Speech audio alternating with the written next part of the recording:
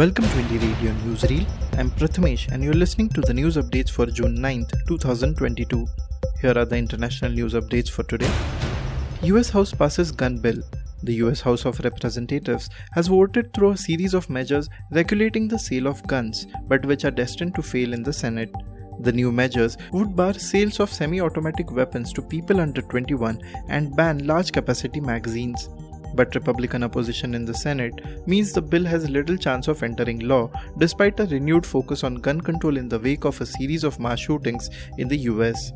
Hours before the vote, survivors of the Uvalde school shooting gave emotional testimony to lawmakers, which reduced some to tears.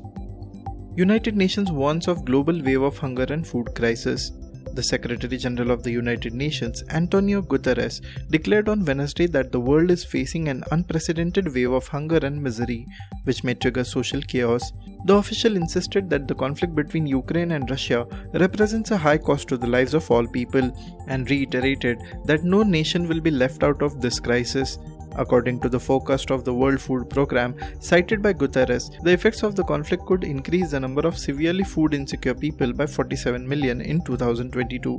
On the food situation, the United Nations representative indicated that food prices are near record highs. Fertilizer prices have more than doubled, sounding alarm bells everywhere. Kenya audit finds 250,000 dead people on voters' roll. Kenya's electoral agency says an ongoing audit of its voters' roll has found the names of nearly 250,000 deceased voters on the register. Nearly 500,000 more voters were found to have duplicate records, and more than 226,000 people were registered using documents that do not belong to them. Others had registered with invalid documents. The Independent Electoral and Boundaries Commission, or IEBC, said in a statement on the anomalies that affect more than 1 million people. IEBC chairman Wafula Chebukati said that because of the implementation of the preliminary audit findings, the commission would delay certifying the final register for publication. La Luz del Mundo megachurch leader jailed for child sex abuse. Nason Joaquin Garcia, the leader of the La Luz del Mundo megachurch, has been sentenced in a Los Angeles court to 16 years and 8 months in prison. 53-year-old Garcia pleaded guilty last week to 3 counts of sexually abusing girls from his congregation. His plea deal means his sentence is considerably shorter than the life imprisonment he could have faced had he been found guilty in a trial. To his followers, Nason Joaquin Garcia is known as the Apostle. His church shared a statement in Spanish on Twitter in which it expresses its continued support for the Apostle of Jesus Christ and praised his integrity and conduct and his work. Mining conflict in Peru leaves at least 14 dead. A media outlet reported that the Arequipa prosecutor's office confirmed the death of 14 people in the clashes registered last weekend in a dispute between 2 groups of artisanal miners in the district of Atico, province of Caravelli, located in the department of Arequipa. The RPP report added that Maria del Rosario Lozada, the prosecutor in charge, does not rule out that more bodies will be found. On June 4th, 7 people were allegedly killed with firearms in the conflict. On June 8th, the Attorney General's office reported another 7, bringing the total number to 14. Now to the national news stories. Monsoon on track, says IMD, warns of heavy rainfall in Arunachal, Assam and Meghalaya. The monsoon is progressing normally and is likely to reach Maharashtra in the next 2 days, the India Meteorological Department said on June 9th. The Met Office has also warned of isolated extremely heavy rainfall in Arunachal Pradesh on June 10th and 11th and Assam and Meghalaya during the next 5 days.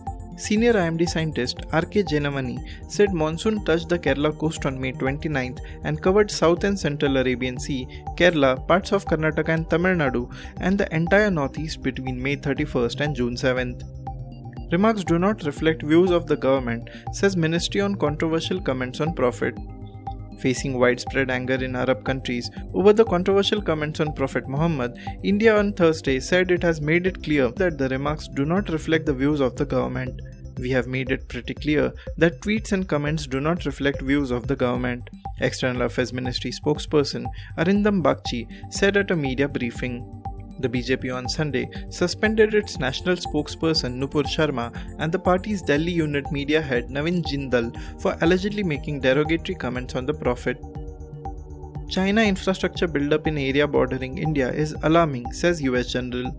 calling Beijing's behavior insidious and destabilizing. A senior US general said on Wednesday that China's infrastructure development along its Western Theater Command, which is responsible for the border with India across all sectors, is alarming. Speaking to reporters in New Delhi, General Charles A. Flynn, Commanding General of the United States Army Pacific, said, "I believe that the activity level is eye-opening. I think some of the infrastructure that is being created in the Western Theater Command is alarming." He said, much like across all of their military arsenal, one has to ask the question, why? What are the intentions? Calling India a close partner of the US, Flynn said that the geostrategic weight of this century exists in this region and India sits at the center of that. Current account deficit likely to hit 3-year high at $43.8 billion. The country's current account deficit is likely to hit a 3-year high of 1.8% or $43.81 billion in financial year 22, as against a surplus of 0.9% or $23.91 billion in financial year 21, a report said on Thursday. According to an assessment by India Ratings, the current account deficit or CAD has moderated to $7.3 billion or 1.96% of GDP in the fourth quarter of financial year 22 as against $8.2 billion or 1.03% in the year-ago period, and massively down from $23.02 billion or 2.74% in quarter 3, which was a 13-quarter high. The improvement in the key numbers are due to the remarkable improvement in merchandise export in financial year 22, when it grew 42.4% as against a negative 7.5% in the pandemic-hit financial year 21. Presidential elections to be held on July 18. The Election Commission on Thursday announced July 18 as the date of the 16th presidential election for electing the next President of India. The ECI has fixed the schedule for the election of the office of the President of India. The notification for the election will be issued on June 15. The last date for the nomination is scheduled for June 29th, while the polls are to be held on July 18th. The counting of the votes, if needed, shall be done on July 21st, Chief Election Commissioner Rajiv Kumar said at a press conference in New Delhi. The tenure of President Ramnath Kovind will come to an end on July 24, 2022.